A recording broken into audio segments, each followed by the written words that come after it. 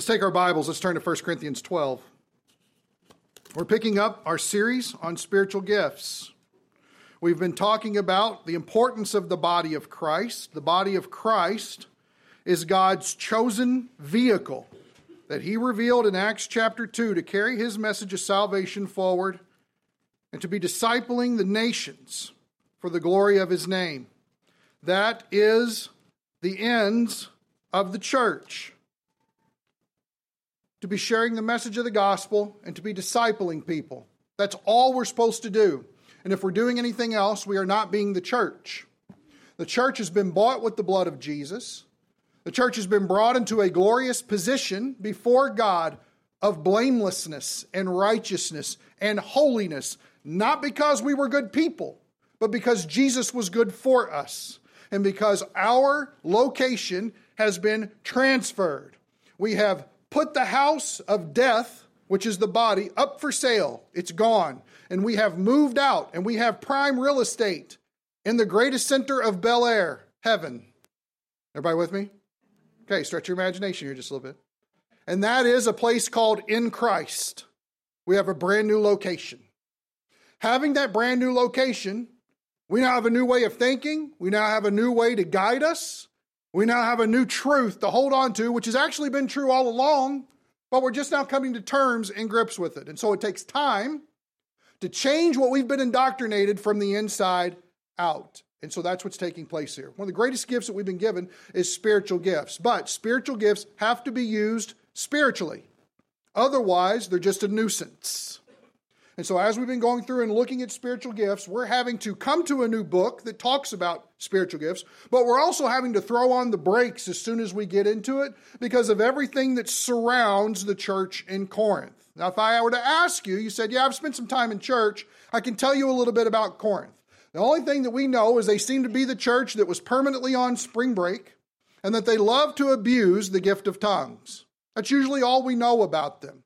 We see things in this book, some of us make us blush, some of us we don't want to read it, some of us we go, ooh, that's provocative, right? And we just keep going because our eyes can't help it. But chances are, we've maybe in some way touched upon some of the same problems that would parallel in that day. The question is, where did these problems come from? Well, it's sin, yes, but what did that look like in their day? And so what I want us to do is take chapter 12, we're going to read the first 3 verses, talk a little bit about it, and then I want to start to unfold some things about the historical context that Corinth finds itself in, the danger that Paul saw about that, and how his writing in Corinth went against that danger, and how we very much are under the same possibility of that danger today. So that's where we're going. So look at chapter 12 of 1 Corinthians. He says, now concerning spiritual gifts. Does everybody see the word gifts? Okay. If you have a really good translation, you're going to find that that word gifts is in italics.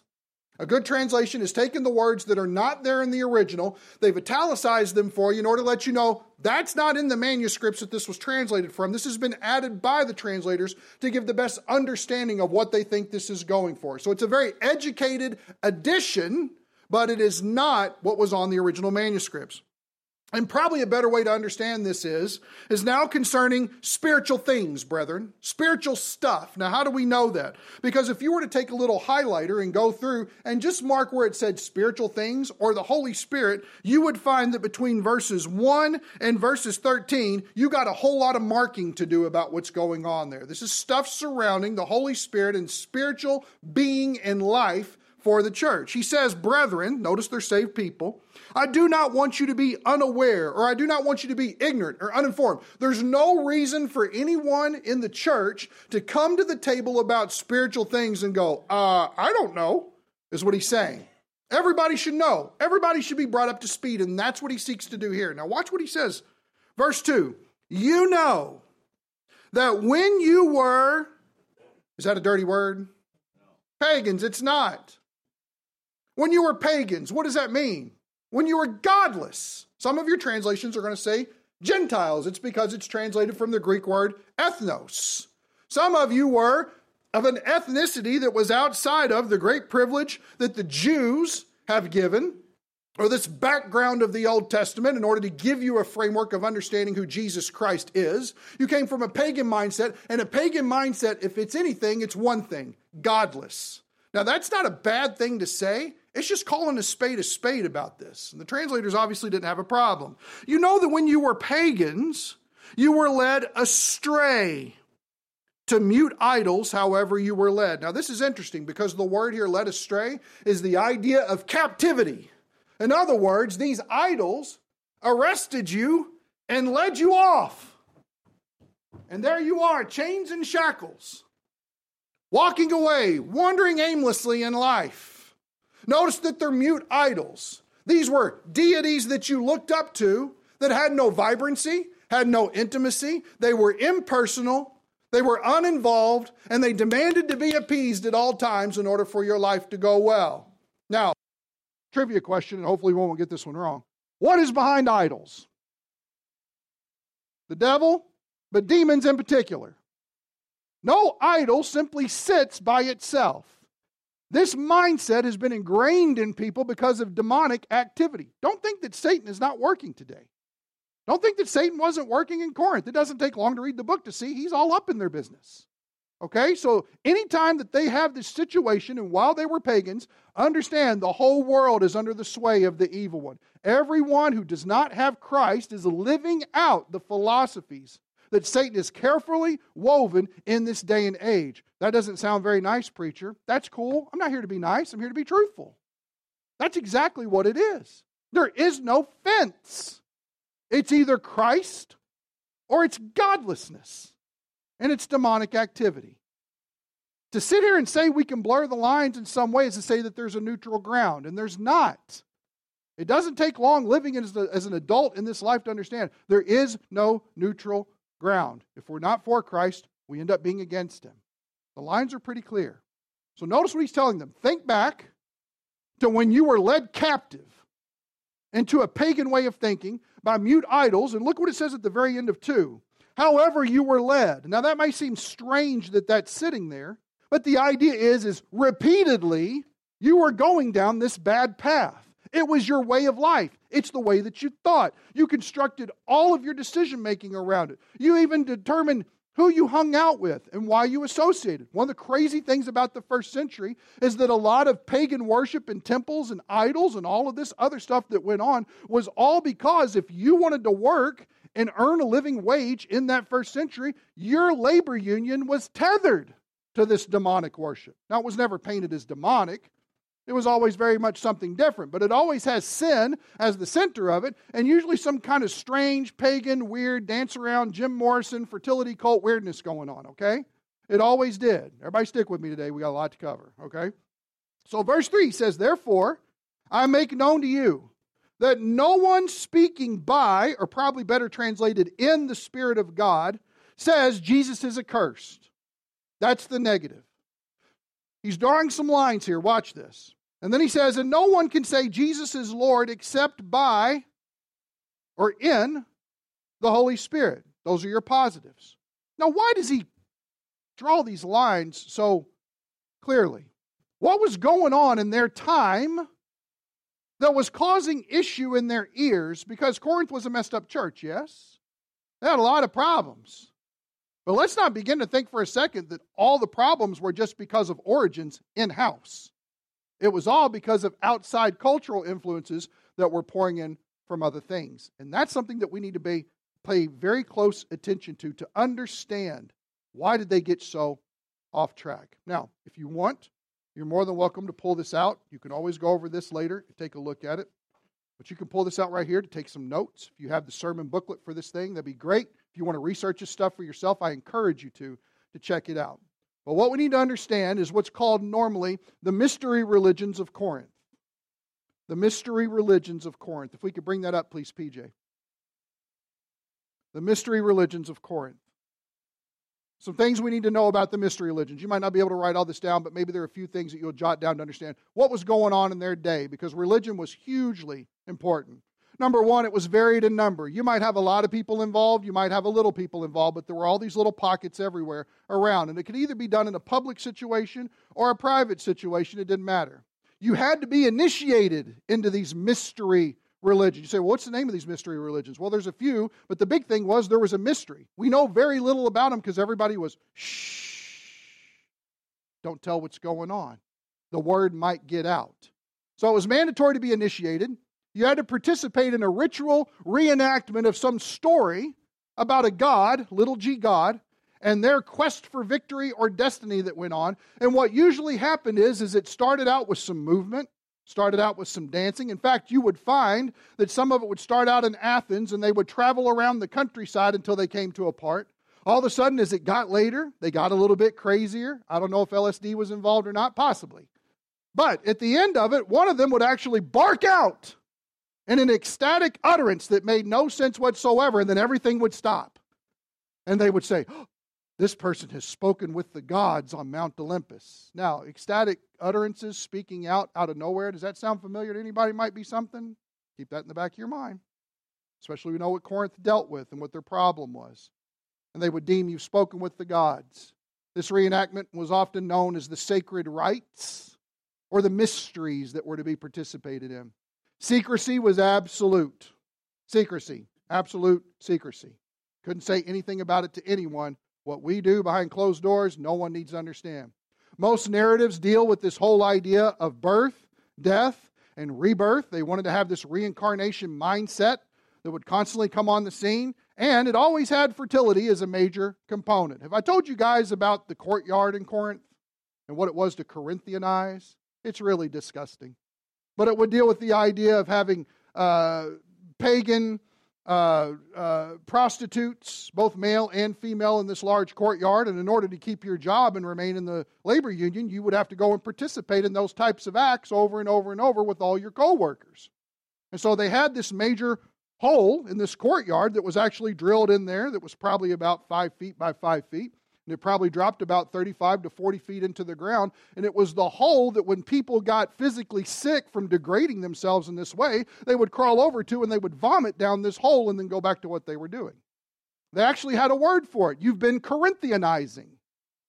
So that's the mentality that's going on in this historical context of what they're dealing with. Aren't you glad you came to church today? Hopefully nobody's eating anything right now, right?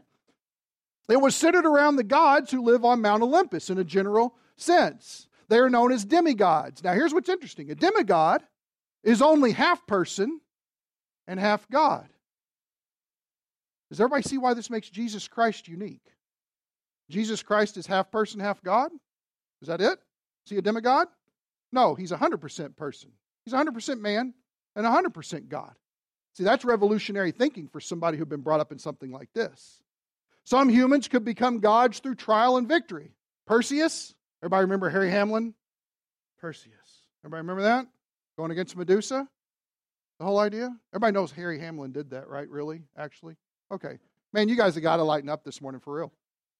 What else is interesting about the gods, if you've ever researched any Greek mythology, and it's interesting how readily the Romans grabbed onto this and just pulled it into their culture, you always find that there's jealousy, there's infighting, and there's some gods' carnal desires that are just out of control that got to be met in order to cause all of these problems. And these were considered regular, normal, acceptable attributes of those deities. Now again, notice that there's more than one, and you have those who rule over certain ones, right? Poseidon ruling over the sea kind of idea. But notice the part of what we would consider a sinful nature is just regular part and parcel of what it was to be a god at that time. In other words, there's no absolute of right, truth, ethics, morals, nothing. Now, what's interesting about this is probably the most famous and the oldest of these mystery pagan religions. We're going to talk about another one next week when we look at some of this. Is what's known as the Eleusinian religions. If we could, yeah, there we go. And it stretched from the 5th century BC until about AD 380. And the reason why it kind of phased out in AD 380 is because it started to come to the point where Constantine was accepting Christianity as the accepted belief system for the time and brought it into law. Well, when that happened, all of these other things phased out because everybody wanted to be right with God and right with the government, and those two things were getting married together. Probably a really bad thing, but it still happened. It was popular because it admitted common man and woman. In other words, you didn't have to be an elite. Some of these situations, when you're dealing with a hierarchy, if you were the scum of your society, if you were the drag of your society, then you just stayed on the low totem pole. There was no chance of graduation. There was no chance of acceptance, and this was just your lot in life. But when it came to this realm and this thinking and this pagan religion, all of a sudden you were somebody as a co-equal with other people. Though it was Hellenistic, though it came in through Alexander the Great and the influence of the Greeks in their time, it caught on with the Romans because of popularity. See, the Romans were incredibly conservative people. They're a very militant people. We have our traditions, we have our ways, we have our belief systems, but then all of a sudden, the Eleusinian religion started to get popular, and they said, well, you know what, maybe it's not so bad. Maybe we can compromise some of our morals and our standards in order to gain more people. Always a bad philosophy. What's interesting about this is Aristotle, Cicero, and Marcus Aurelius were all members.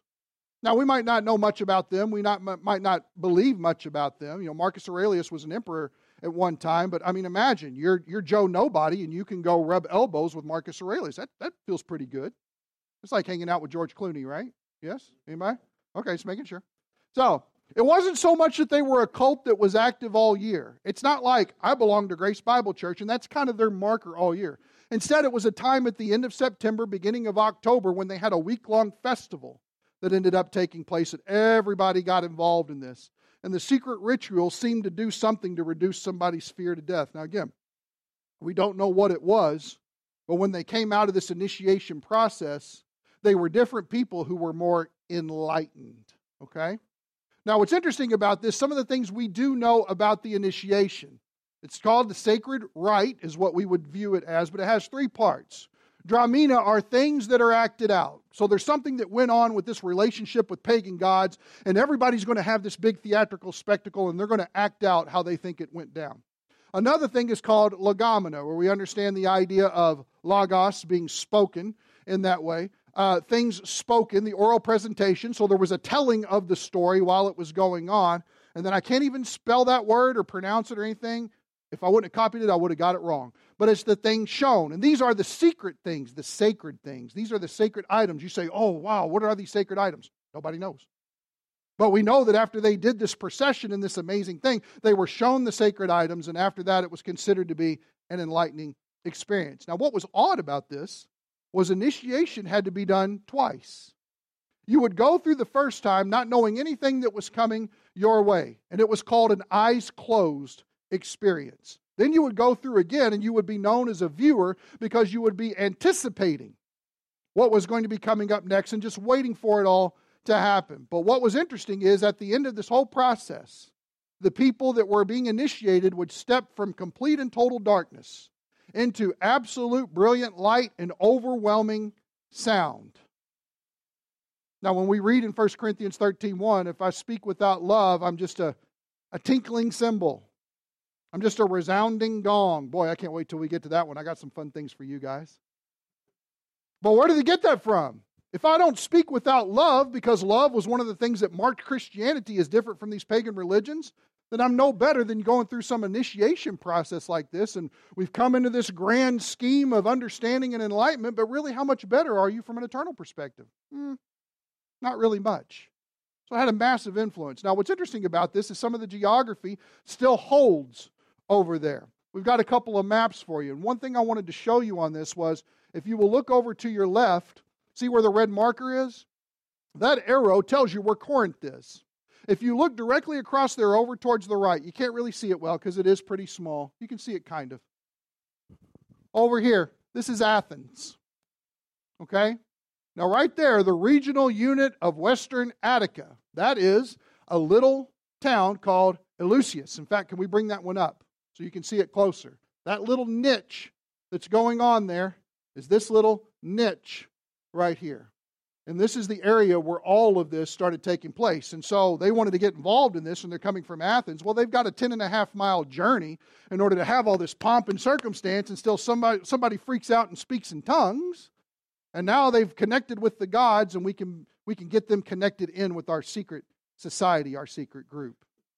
Now, there's still some remnants of this that stand around. Not that anybody's actively practicing this that we know, but some of their, and it's very interesting with pagan religions, caves are still there. And we found this is one of their larger caves. Notice that the seating has been set out. Does everybody remember when we went over Mount Hermon? The gates of hell will not prevail against it. We talked about the founding of the church. It's interesting because Mount Hermon, you look at that, they also have a pagan cave as well. And this one in particular is considered one of the larger ones. The second one is also known, it's got these two areas, has got steps carved in there somewhere where you could actually go down to a secret meeting room that they would have, and they would do whatever secret ritual that goes on down there. Now you say, why in the world do we bring all this up? Because this is what Paul is walking into when he's writing this book to the Corinthians. And there's a danger that takes place when somebody comes to faith in Christ, they hear the gospel, they believe in Jesus, they are now born again, they have eternal life as a free gift, their sins have been forgiven, they can now walk in a newness of life, the Holy Spirit resides within them, it's a complete change from what they've grown up with, and now they're fully, completely mature and can pass a PhD level theology class. Is that correct? No, we're all babes in Christ and we've got to learn what it is to grow. And so Paul is very aware of a problem that could take place, and here's what it's called. Syncretism. Syncretism. You need to write this down. It's important that you understand it. Syncretism. Syncretism happens when someone mixes what they think the Bible says about their inherent culture-influenced worldview. Here's what I think the Bible says about where I'm at. And they combine these two very different views that lead them to adopting a third mixed belief system that is unlike the first two. In other words, I take a little from the world, I take a little from the Bible, and I put them in one little cup and I just stir them all up and, ooh, look at that, that tastes nice. Now here's the reason why that's so attractive. It's so attractive because how many of us like being held accountable for being wrong and in sin? No one does, do we? And so who do we get on our side? Our biggest fan, me. And if I can come to my belief system and say that the things that I like to dabble in or participate in are perfectly acceptable, and I'll even give some worldly justifications for why it's not totally immoral, but it's pretty okay, then I've got this brand new resolve that I can live my Christian life the way that I want to, and I can choose the things of the Bible that I really like, and I can throw aside the Brussels sprouts that I don't like. And what we find out is the Word of God will not allow you to do that. But the danger is this where a lot of Christianity falls today. Paul understood this, and in his writing to the Corinthians, he wrote against it. Let me show you some instances. Turn back to chapter 1. Chapter 1 of 1 Corinthians, we're going to start in the very first verse.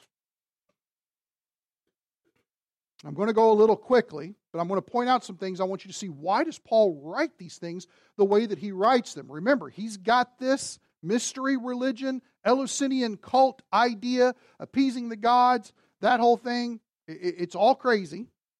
It says here, Paul, called as an apostle of Jesus Christ by the will of God, and Sosthenes, our brother, to the church of God, which is at Corinth, to those who have been sanctified in Christ Jesus. Does everybody see that?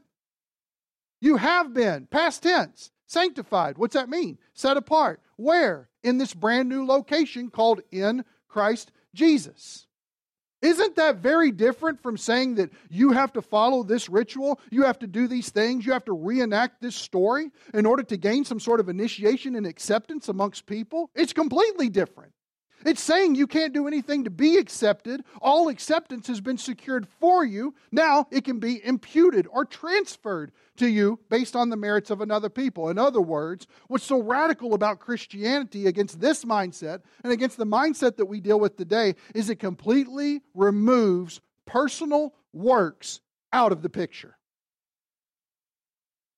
Now, with some of the way churches teach and believe, you wouldn't know that today. I am blown away that we have a book like Galatians.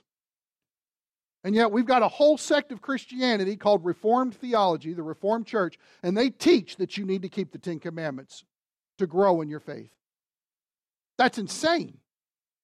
Because we are told we are no longer under the law. Christ is the end of the law for righteousness to every person who believes, Romans 10:4. It can't be any clearer than that. But notice, we've always got to get, well, you got to do this in order for this to be made well. Well, we've got to see that you're really saved in order for you to really be saved. It can't just be about pleading the merits of another person. And so a statement like this, you have been sanctified in Christ Jesus, that's radical. Notice what else he says. Saints by calling. What does saints mean? Holy ones. What's the word holy mean? Set apart. You've been set apart from these things in your culture. By God's calling. Look what he says after that. With all who in every place call on the name of the Lord Jesus Christ, their Lord and ours. Does everybody realize that's a very inclusive statement for a group of people? Doesn't matter who you are. Not one person's more saved or redeemed than another. All are redeemed equally because the blood spreads to everyone equally. All the footing at the cross is equal ground. So there's not an elitism that's going on. There's not a hierarchy that's going on. It's the body of Christ together. Different roles? Absolutely. Different roles within the church. Equal acceptance before a Savior? Yes. So that's drastically different from working my way to some sort of acceptance in salvation. Notice he says here, verse 3, grace to you and peace from God our Father and the Lord Jesus Christ. I thank my God always concerning you for the grace of God which was given you in, there it is again, Christ Jesus, that in everything you were enriched. What does enriched mean? It means made rich. Filthy rich in where? Him. Notice it says, in all speech and all knowledge. Why does he write that? Notice the equal standing in Christ. Notice that there's nothing to gain because everything has already been freely given to you in Christ. And it's not just in your speech, what you have to say, but also in your knowledge of things. Do we see that those types of cults are all about having different speech, right? Static utterances that go on, and a superior knowledge. Why do you think they couldn't tell anybody? Don't you hate that game? I know something you don't know. Doesn't that drive you up the wall? You want to pull that person's fingernails out and throw them at them. Just me? There's my sin. Whatever. I know something you don't know. Psh, no, stop it. Right? Or tell me. That's what kids do, right? Having some sort of elite knowledge, some superior understanding that somebody else can't attain to. Notice that's not what Paul's saying. Christianity's not like that. You have this perfection, this enrichment in Christ, both in your speech and in your understanding of things. He says, verse 6, even as the testimony concerning Christ was confirmed in you. In other words, there's nothing to earn. You're secure. You're locked up. You've been strengthened in this. There's nothing to gain. Verse 7, so that you are not lacking in any gift. Stop. When we look at spiritual gifts in Corinth, they may have been a wayward church, but here's one thing that Paul tells us at the beginning. There wasn't one spiritual gift they didn't lack in their body. Notice it's the same here. As far as the body of Christ is concerned, God so orchestrates the body so that every gift can be represented within it to make up a complete body of Christ.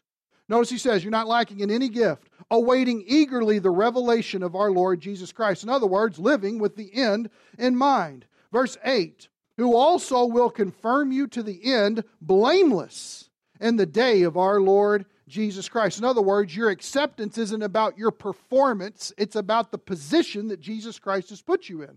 And that position is in Him.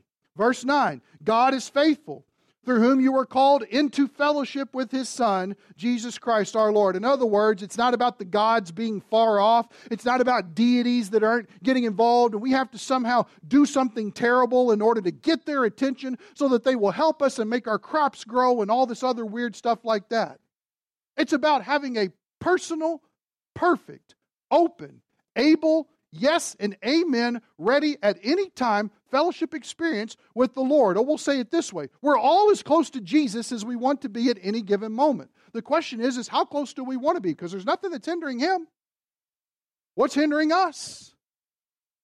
Notice in this situation, it's, well, you need to sacrifice this. Well, you probably need to go to this temple. Well, you need to take care of these problems.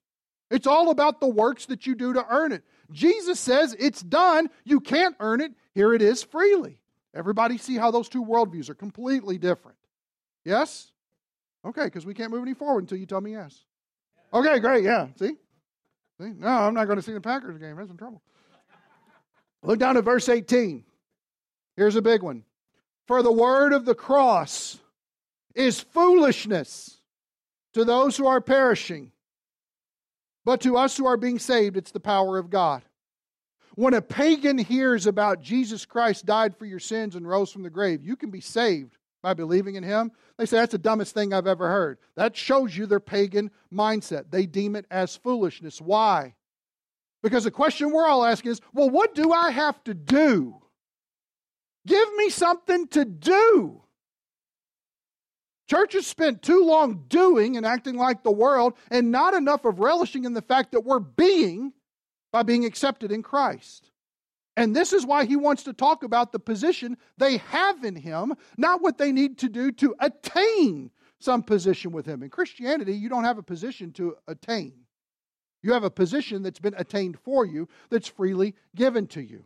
Notice because they're a wayward church, he doesn't come in and start bashing them. You dumb Corinthians, what's wrong with you people? Can't you just get your act together? The automatic answer to that is no, we can't apart from Jesus. We can't. So this is why he starts with positional truth. Don't you realize the complete riches that you have because of Jesus Christ? Start from there. Don't start from do better, try harder. What's wrong with you? Never works. It never works with people. Anybody ever guilt trip them into a greater experience with Jesus? Anybody? I didn't think so. We just end up feeling more like scum. That's how I feel. Well, I just need to do this. Every time I need to do this, I find out that I'm not doing that, and now I can't even live up to the expectations I put for myself. You know what that is? Terrible.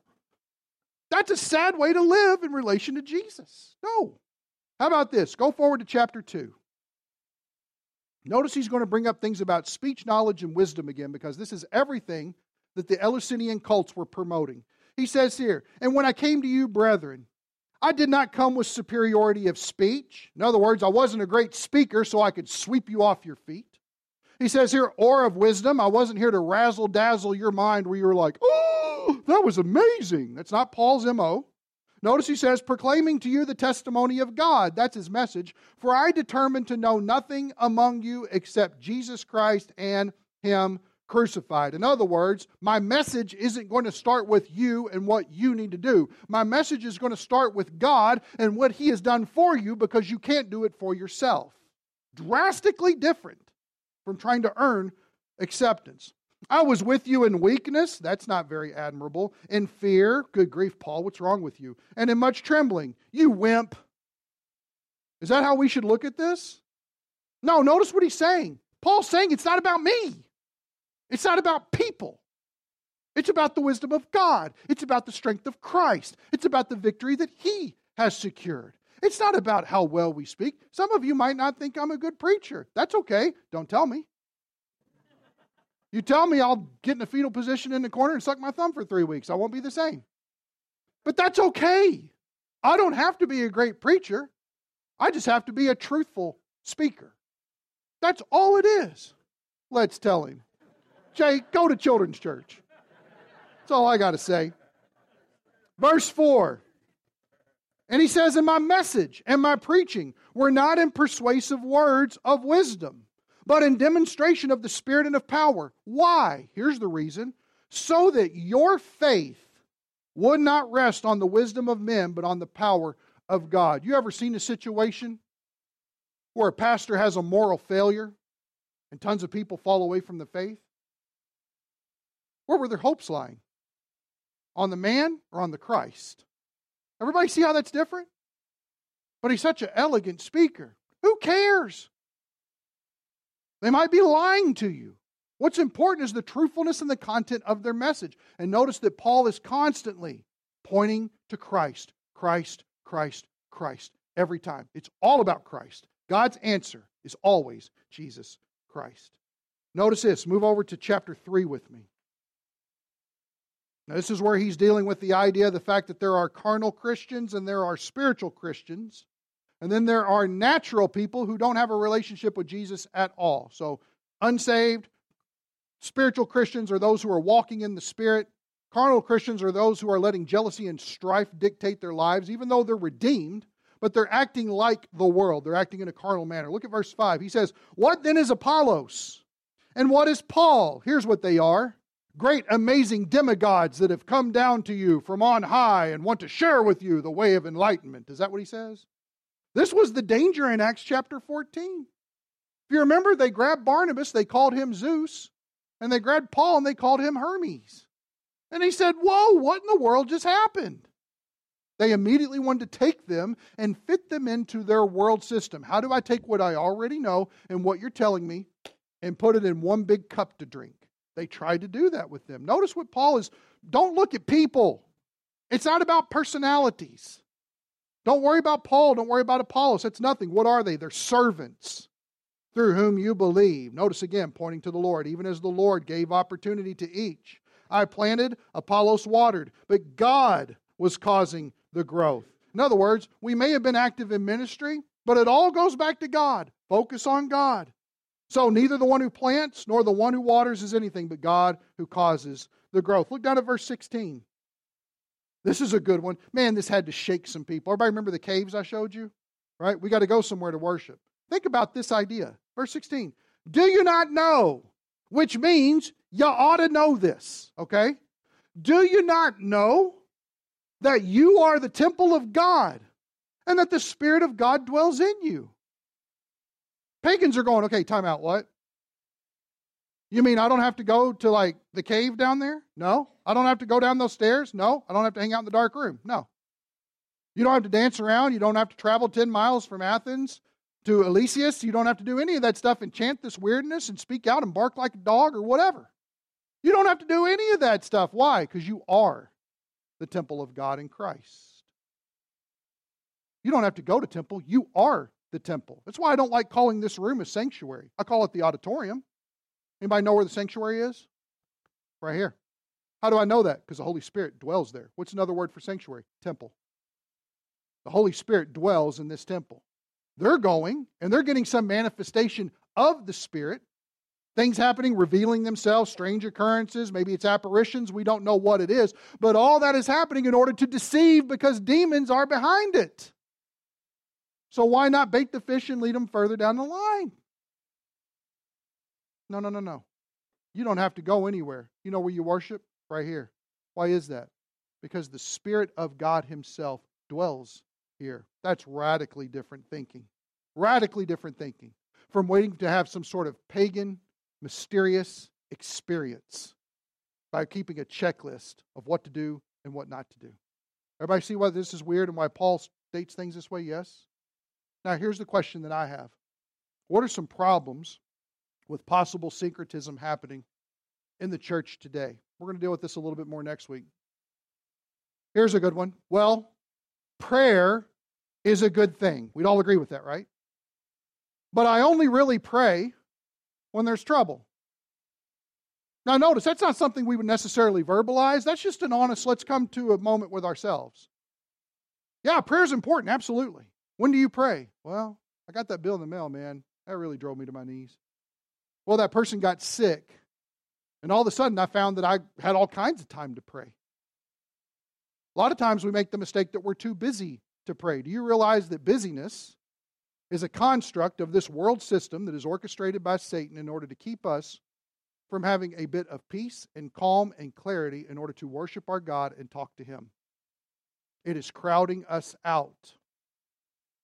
I have no problem flipping the remote, right? I have no problem having 16 subscriptions to every part of Disney Plus that you could possibly ask. Right? I'll subscribe to anything. I can watch YouTube till the cows come home. I know their algorithms better than they do. But when it comes to prayer, what has happened to the time of personal conversation with our Lord just because He's God? Just because He's our Savior? Just because He's blessed us with every spiritual blessing in the heavenly places? Just because He has exalted us and seated us in a position at the right hand of Christ, seated alongside Him before the Father? Aren't those reasons to pray as well? Do prayers have to be, Lord, help me with this? Can't they just be, thank you, God? But this is a way that syncretism has crept in. We say we believe that prayer is important, but we find that it's only those heightened adrenaline experiences to where we actually get serious about prayer. And then we wonder why it doesn't seem like that our intimacy with the Lord is growing. Syncretism has crept in. Prayer's good, but only use it when you need it. How about the next one? I feel like God wants me to. What's the trigger word there? Oh, what's the problem with the word feel? Are feelings bad? Feelings are not bad. Are they bad when they're in the wrong place? Yes, and when feelings are up front, you ever have, well, I just went into a blind rage. Everybody remember when Aaron Rodgers was bad-mouthing the Bears with words I can't say? Sad Pastor Steve's not here to live up on that, but He said, I blacked out for a moment. I bet you did. Right? I'm just in an emotional fury. I can't control myself. I feel like God wants me to. What does Proverbs 3, 5, and 6 say? Trust in the Lord with all your heart and do not lean on your own. Then it gives you the key. In all your ways acknowledge Him, and He will make your path straight. Notice, our goal isn't to make the path straight. Our goal is to acknowledge Him at every turn. He does the path making. My heart is to be set on Him and what He has said. My own understanding, what I think it ought to happen. Here's how the best way I think we could do this here. Dangerous words. So anytime I feel God wants me to, the only one that's worse than that is, well, the Lord told me. If He didn't tell you out of the Word of God, you're wrong. Close the door on that. That's not the Lord. How about the next one? Going to church brings me closer to God. Does everybody realize there's syncretism in this? Are you closer to God when you're in this building? No. In fact, do you realize that when we die, the only way that we're closer to the Lord is we're going to see Him face to face. But if we say that we're closer to God when we're in a certain location, number one, that's the beginning problem of syncretism. Church is a place, not a people. The Bible doesn't speak of it that way. When it says the church in Corinth, it's talking about the body of people regardless of where they're meeting. They could meet in a building like this. They could be hanging out at the Piggly Wiggly. It doesn't matter. They're still the body of Christ, and that's the church that you're talking about. So it's a person. But we say that we're closer. What does that say about the omnipresence of God? Notice the attributes of God becomes diminished in our thinking. I feel closer to God when I'm at church. Going to church brings me closer to God. Are we looking for the willies or are we looking for truth? It's a different. Here's one that really messes people up. God will never give me more than I can handle. I'm going to tell you this. And it's not just because it came from Jay. I'm actually really happy to hear that people don't believe that. Because I hear that a lot. God will never give me more than I can handle. Now imagine, you're a guy who's been called away from herding sheep to walk into the superpower of the world under God's authority and to lead out His people. And as you've seen these incredible things happen before your eyes, where Pharaoh is letting people go, you are leading 2 million plus out in the middle of nowhere. And you come upon a large body of water and you go, And then you hear something in the background and you turn around and you see the people that you were running from coming for you. I think that's more than we can handle. How about Gideon? We got 1,000 people to go to battle, God. Yeah, it's too many. You need 300. That had to mess your abacus all up, right? Your calculator is malfunctioning at that point. You've got too many. Does that sound overwhelming? Yeah. Mary, I know you're young. I know you're not married. The Holy Spirit is going to conceive within your womb the Savior of the world. You're going to have a baby before you ever have sex. What? Is that overwhelming? Is that more than she could probably handle? Yeah. See here, why do you think we like that then? God will never give me more than I can handle. Why is it about us handling anything? It sounds safe. We like it because we have control. Well, I know this can't be from God because I can't handle this. I would say it probably is from God because you can't handle this. Why does God give us things we can't handle? Because it drives us to Him. Because He's always seeking to be the answer every time. And we always are digging in our pot. Well, I got this answer here somewhere. It's amazing. No, you don't have the answer. God has the answer. And because we haven't come to that realization, He's taking us the long way around. Everybody turn your Bibles. 1 Corinthians 10. Turn over just a few pages here. Because here's where we get this idea from. 1 Corinthians 10. Look at verse 13. Notice it doesn't say no situation. It says no temptation has overtaken you, but such as is common to man. That means that whatever you're being tempted with is not unusual. You're not the first person to be tempted with it. This isn't the first time this came along. It's like, man, I I don't know what to do here. This is uncharted territory. It's not. The temptation is not. Look what he says. Temptation is not overtaking you, but such as is common to man. And here's what he reassures you with. God is faithful.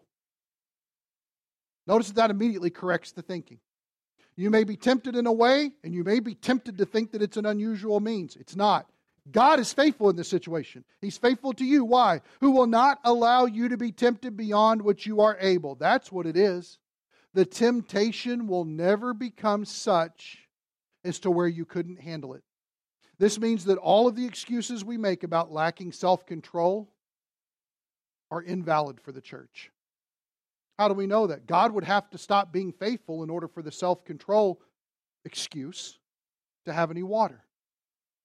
So notice, it's not unusual. God's faithful. He won't allow you to be tempted beyond what you're able. But with the temptation, here's how God orchestrates history. He will provide the way of escape also so that you will be able to endure it. In other words, He's going to open for you a spiritual Scooby-Doo trapdoor that you can get out. He's going to open it wide open. Now here's the thing. Do we take the divine way that He supplied in this situation? Or do we see how close we can get to the edge without falling over? And then,